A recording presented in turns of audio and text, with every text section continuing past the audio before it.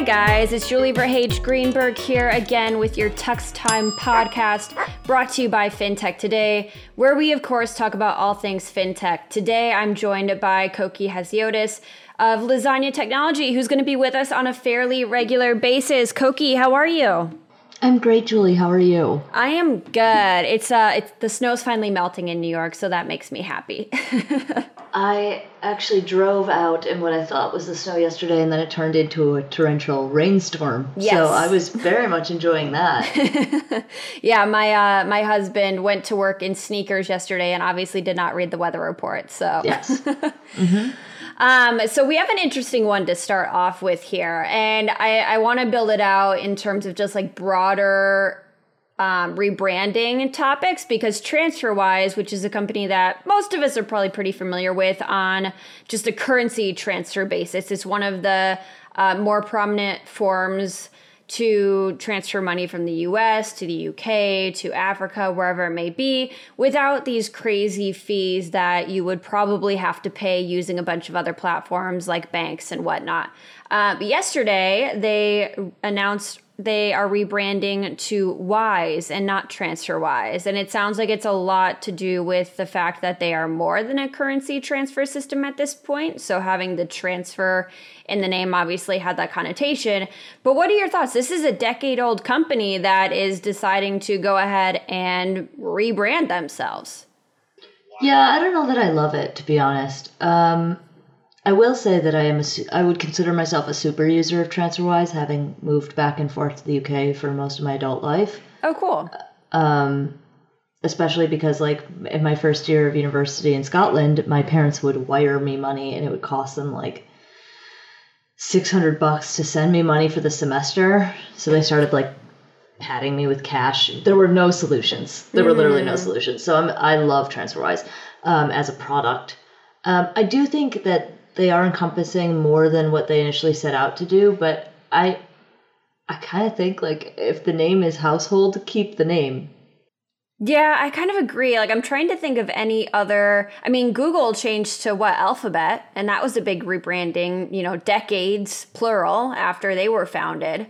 But you still call it Google, we all and still call Alphabet's it just a Google. shell company. Mm-hmm.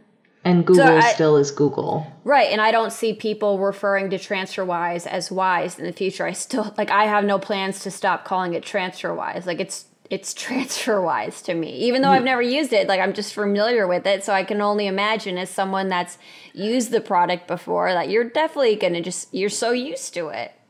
Yeah, they started issuing bank accounts, I don't know, a year ago, 2 years ago with their borderless account, which I love and use. I wonder if they're going to have to send out new cards that just say Wise. Oh, that's an interesting question, because that would also be another cost associated with it, right? Because sending out a new card isn't free. And what else is going to be weird is that there's already a Wise fintech in the United States, which will be issuing cards with their name on it. So that could get a little weird for those of us in the weeds on fintech. But right. I suspect it won't be too big of a problem. I don't know. It just seems, I mean, I get it because they're one of the companies that's like a rumored big IPO to happen this year. Who knows if it'll be an IPO or one of these other forms of things that we're doing. But I think the reasoning to do it now versus a year ago or a year from now is just that with the upcoming IPO, when they go on a road show or do any other presentations and market themselves to the public and other investors, that they're going to want to make it clear that they do things other than just, basic currency transfers. And I say basic, it's very complicated, but like just that one thing. But I wonder, like, why does it make such a big difference to call yourself Wise versus TransferWise in those meetings and in those investor updates? It's like, if you tell people that you do more than currency transfers, that was just like your main product when you started off, because it was a really big issue for a lot of people.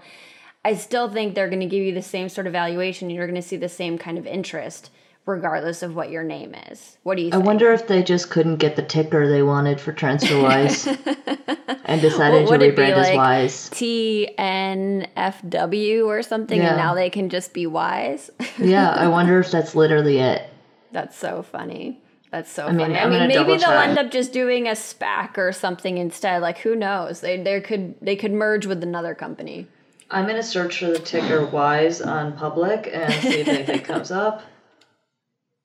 Nope, I'm 100% sure that's it. You guys can hold me to that. Let me know when they go public if I'm wrong. I'm happy to do whatever is requested of me at that time. That's so funny. So they can't do a SPAC then, because then it would be some random weird name. They just merge with another company, and like TransferWise would essentially be dead. Yeah, I mean, here's my thing on rebranding. I've been called Koki since I was a baby. It came before my given name, Ekaterina, Catherine in English. Right. I remember you telling me this once. When I was 18, I tried to rebrand to Catherine. I'll tell you that it lasted 2 weeks. I had no idea who anyone was talking about, and I got very confused. So I can't imagine doing it on a company scale. Yeah, I wonder if like someone's going to go up to the TransferWise CEO and be like, hey, you're the TransferWise CEO, or you're the Wise CEO, and they're going to get confused too. Maybe during the like due diligence process and the time leading up to this, they just had to get used to calling themselves that and referring themselves to that, because they're going to do interviews on TV with people at Bloomberg, CNBC, and they're still going to like, oh, here at TransferWise, we do such and such, but no, actually we're Wise. I wonder if they have like a swear jar version of that. Speaking of TransferWise going public, let's talk about SPACs generally. Yeah. I know this has been an area of interest for you that you keep diving into, and most of what I know about SPACs I learned from you. So. Oh, that's scary. You need to learn from other people. I hate it here, though. SPACs are something that's been around forever, and I always thought with this really weird thing, and then all of a sudden they started taking off, and at first it wasn't really any fintech companies doing it, and then all of a sudden a bunch of fintech companies are doing it because Chamath Palihapitiya, former like Facebook early stage in Facebook employee and invests in a bunch of other things too, started like pumping up all of these companies, and now there's a bunch of them using this to go public versus a traditional IPO route or even a direct listing route. And I find it fascinating, and I have a lot of theories on like the pros and the cons of these. So Apex Clearing is the most recent one to do that. And if that name sounds familiar, it's because it was actually the clearing company for Robinhood before Robinhood made their own clearing house. And it's still the clearing house for SoFi. Marcus uses it, I believe, and a few other ones as well. So if you trade stocks on SoFi, Apex is the one that is doing the clearing and the settlement for you. So they're the most recent one to do it, but we've seen a bunch of other ones too. We've had, let me see, I had this list here. So Opendoor is a really big one. That's one that Chamath, I believe, was a part of. They're a company in the real estate tech space. So you can argue that like that's not entirely fintech. I argue that real estate is fintech. SoFi is another one. We mentioned I think that's a different, that's going to have to be a different episode. I know, that'll be a whole episode in itself. MoneyLion is one that is trying to do this. I believe there is a lawsuit now around it.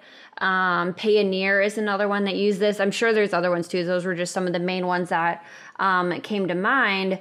And what we're working on a research report around this right now, sort of diving into better explain what a SPAC is, what the differences are. And also we're going to look at data on how SPAC companies that use SPACs to go public rather, are performing versus their traditional IPO. And I have a feeling that they're not performing as well simply because companies like Affirm that went public via traditional IPO, Lemonade, and many others saw their shares skyrocket when they went public. And I don't think there's been that same aspect to the SPAC market. I could be wrong, but I don't think they've seen like that massive of a jump. I think they've done well, but just not like exceptionally well like some of these other ones have done. But I think the pros of it is that it's much easier and much quicker for these companies to go public via a SPAC.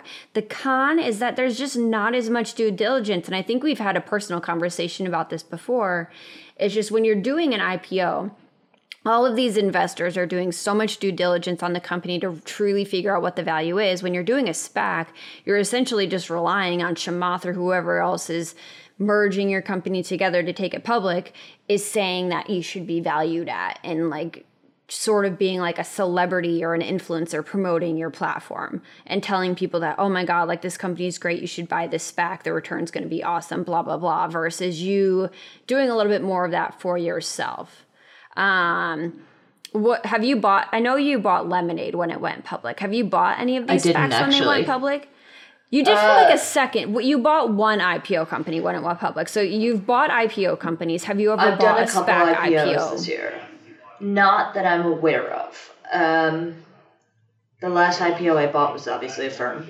I skipped DoorDash and Airbnb, and I don't think I did any of the SPACs.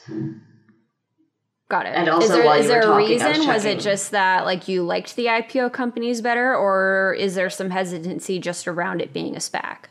No, there wasn't a conscious reason for not buying a SPAC IPO. Like if Plaid goes public via a SPAC, where there's a lot of like, what's the word I'm looking for? There's a lot of speculation around that. If Plaid will go public via a SPAC, I will 100% be buying that with all of the money I have. If Stripe were to do it, same thing. It doesn't really matter to me how some of these companies go public. It's just I have an interest in these companies, as it were. I don't know. I don't think that I'm willing to say that I'm for or against SPACs at this point. I think they just are another vehicle to something that was previously insurmountable, and that's kind of cool. Yeah, I think it may be part of my hesitancy around it is that it does seem that these companies we know so well and have this connotation around them just being better companies are the ones that are still using a traditional IPO or direct listing, whereas companies that we don't know as well, like Apex could be a good business, we just don't really know it as well. SoFi is it's a decent business. It's not as good of a business as what Affirm would be in many instances, though. So for me, it just seems like the B League is the one using the SPACs, whereas this A League is the one still using the traditional route. And that's what makes me a little bit more skeptical of the SPACs. That said, I would probably buy Apex. I'm obviously pretty familiar with them from my years in capital markets. And I'm pretty pro clearinghouses, especially because of the amount of innovation they can do, but haven't yet done. I don't know. Yeah, probably will, to be honest. Yeah. It's a good business, and it's a consistent business. Fair. Well, we'll have you back on to talk about that once they go public via a SPAC, and we can talk about your investment and the process around it. Can't wait. We have time for one last topic. So my husband actually found this story for us yesterday. Apparently, Thank you, Jordan. Yes, he did. My lovely husband, Jordan, the father to Tux, the puppy that the podcast is named after. I'm upset. Tux is mine. Koki's BFF. But anyway, so LinkedIn is apparently working on a digital wallet, and one of the ways that it plans to use this is by letting freelancers and other gig workers apply for jobs through LinkedIn, which isn't unusual, but to also get paid through LinkedIn. So LinkedIn would sort of be like a payroll provider in a way, I suppose, or maybe they're just creating a wallet where like your Square payroll or whatever payroll provider you do use, like gives it to you in LinkedIn versus a Chase Bank or something. I find this fascinating. That could be a really big market just given the size of the gig economy and the amount of payments that are happening to those types of folks, especially if LinkedIn can make this payment like every day, every week, something that's more rapid versus what oftentimes for consultants and others, you get paid like once or twice a month. Yeah, so I'm very interested in this, obviously, for reasons that should be apparent to the listener, but obviously I started consulting last year. I'm pretty interested in this model. I'm interested in this from two perspectives. If they're going to do it, like you said, like, oh, we'll connect into all these different things and the payments will land with you, or if they're going to build a platform of their own. So this is a problem many people are working on. Notably, my favorite example of this is Archie. They're a platform that works with brands to help pay freelancers faster because net 30 is the death of all freelancers. I'll give you an example. I submitted an invoice for work completed in November. It was paid this morning. Wow. And just to the listener, we are recording this on Tuesday, February 23. So that's a while.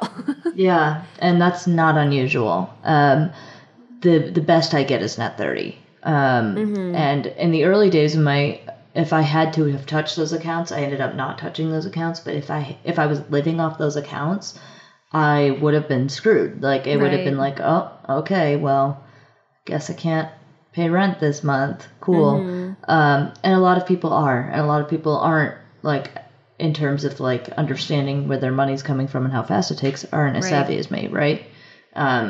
So I'm concerned about that aspect, but very positive if they decide to like negate that net worth 30 and forward payments. That would be really sweet. Like Archie does, but you know, it's LinkedIn, so I won't hold my breath. Yeah. I mean, maybe you apply for a consulting gig through a LinkedIn when it pops up, and then you can also be a test case for not only buying a SPAC, but using LinkedIn's digital wallet. I wouldn't hold your breath on that either, because I'm still trying to get through the wait list of emails that are trying to get onboarded into Lasagna. So give me a minute and I'll try it. I'll give you a hot sec. But I do find it fascinating. I remember researching the payment space for a venture capital firm that I was working as sort of a consultant over the summer for. And a lot of the things you had to keep in mind is just the way, like where people are putting their money. It's no longer like just a typical bank account. It's often these wallets, like a Square Cash or Cash App, I should say, in PayPal, in a LinkedIn wallet if they launch that, a Google wallet, etc. And how that aspect is changing, because even in other countries, stuff like that is happening, right? It's not just the US where these wallets are coming out. Like you go to Asia and they're having things like this. I believe even India has some stuff like this happening. So I think that'll be a really fascinating trend to watch even over just the next like 3 to 5 years, let alone the next decade. Yeah, so I kind of look to China, India, Korea, etc.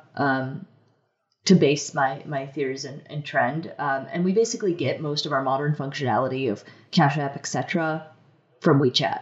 So I tend to think like everything is kind of going that way, and eventually we'll all get paid into whatever our version of WeChat will be, whether that's iMessage, even though it sucks, or WhatsApp, even though most Americans don't use it.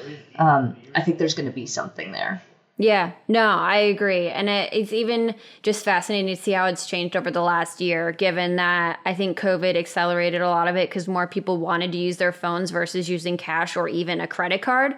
So just seeing how that trend continues, because I don't think we're going back to people that started using their phones fairly religiously aren't going to all of a sudden start using cash again. Like they might start using it a little bit more, but we've been in this pandemic for a year plus now. I think these habits that people have formed are going to stick. Yeah, I find that in New York, I see people use cash for 2 reasons: to get their nails done in the first instance and to buy drugs in the second. And I don't see that changing. And some of those even do it on Venmo. So both can be done on Venmo now. So like, yeah. I don't see that happening. Yeah, I think the last time I used cash is my chiropractor accepted my former health insurance, did not accept my new health insurance. So she's like, hey, if you pay in cash, like I can give you a discount and stuff like that. But otherwise, I never I paid in cash for these nails, but they look good too. And now you have that fancy ring on your finger, so you gotta keep the nails looking good. It's so much pressure. So much pressure. I remember that too, the first few months that I was engaged. For those that don't know, Koki got engaged in December, so it's very new, and her nails look amazing this morning. They're a nice blue color. They're black. Black, actually. That like actually fits much better. Yeah. But yeah, I remember doing that probably for like a solid 3 or 4 months. I was like, I've got to keep these babies looking really nice. And then it kind of fades off a little bit. They still look decent. I'm glad to hear that, because I don't have that kind of time. Exactly. You're a busy person. You've got all this consulting and you're building a startup. Like, you got a lot on your plate. Yeah, and I still have to like eat every day. There's so many things to do. That's why we appreciate you coming on our podcast so much, Koki. It means a lot to us. Tux appreciates it. I would never say no to you. I would never say no to Tux. I was going to say that the saying no to me you would do, saying no to Tux you would never do. It's true. But speaking of Tux, that is all we have for this episode of Tux Time. Join me again Monday next week. when I am joined by Frank Rotman of QED as our first guest on the podcast, or I should say less regular guest. So a lot of interesting stuff on there. We will dive in. He was one of the first investors in Credit Karma, SoFi, a bunch of other companies too. So I'm excited to get his thoughts on what's going on in this space. But I literally cannot wait to listen to that. Right? No, I mean, his Twitter handle is FinTech Junkie. You can't get any better than that. No, you can't. All right. Well, that's it for today. Like I said, thank you so much, Koki. We will see you again in a week. Thanks, Julie. See you next week. Bye.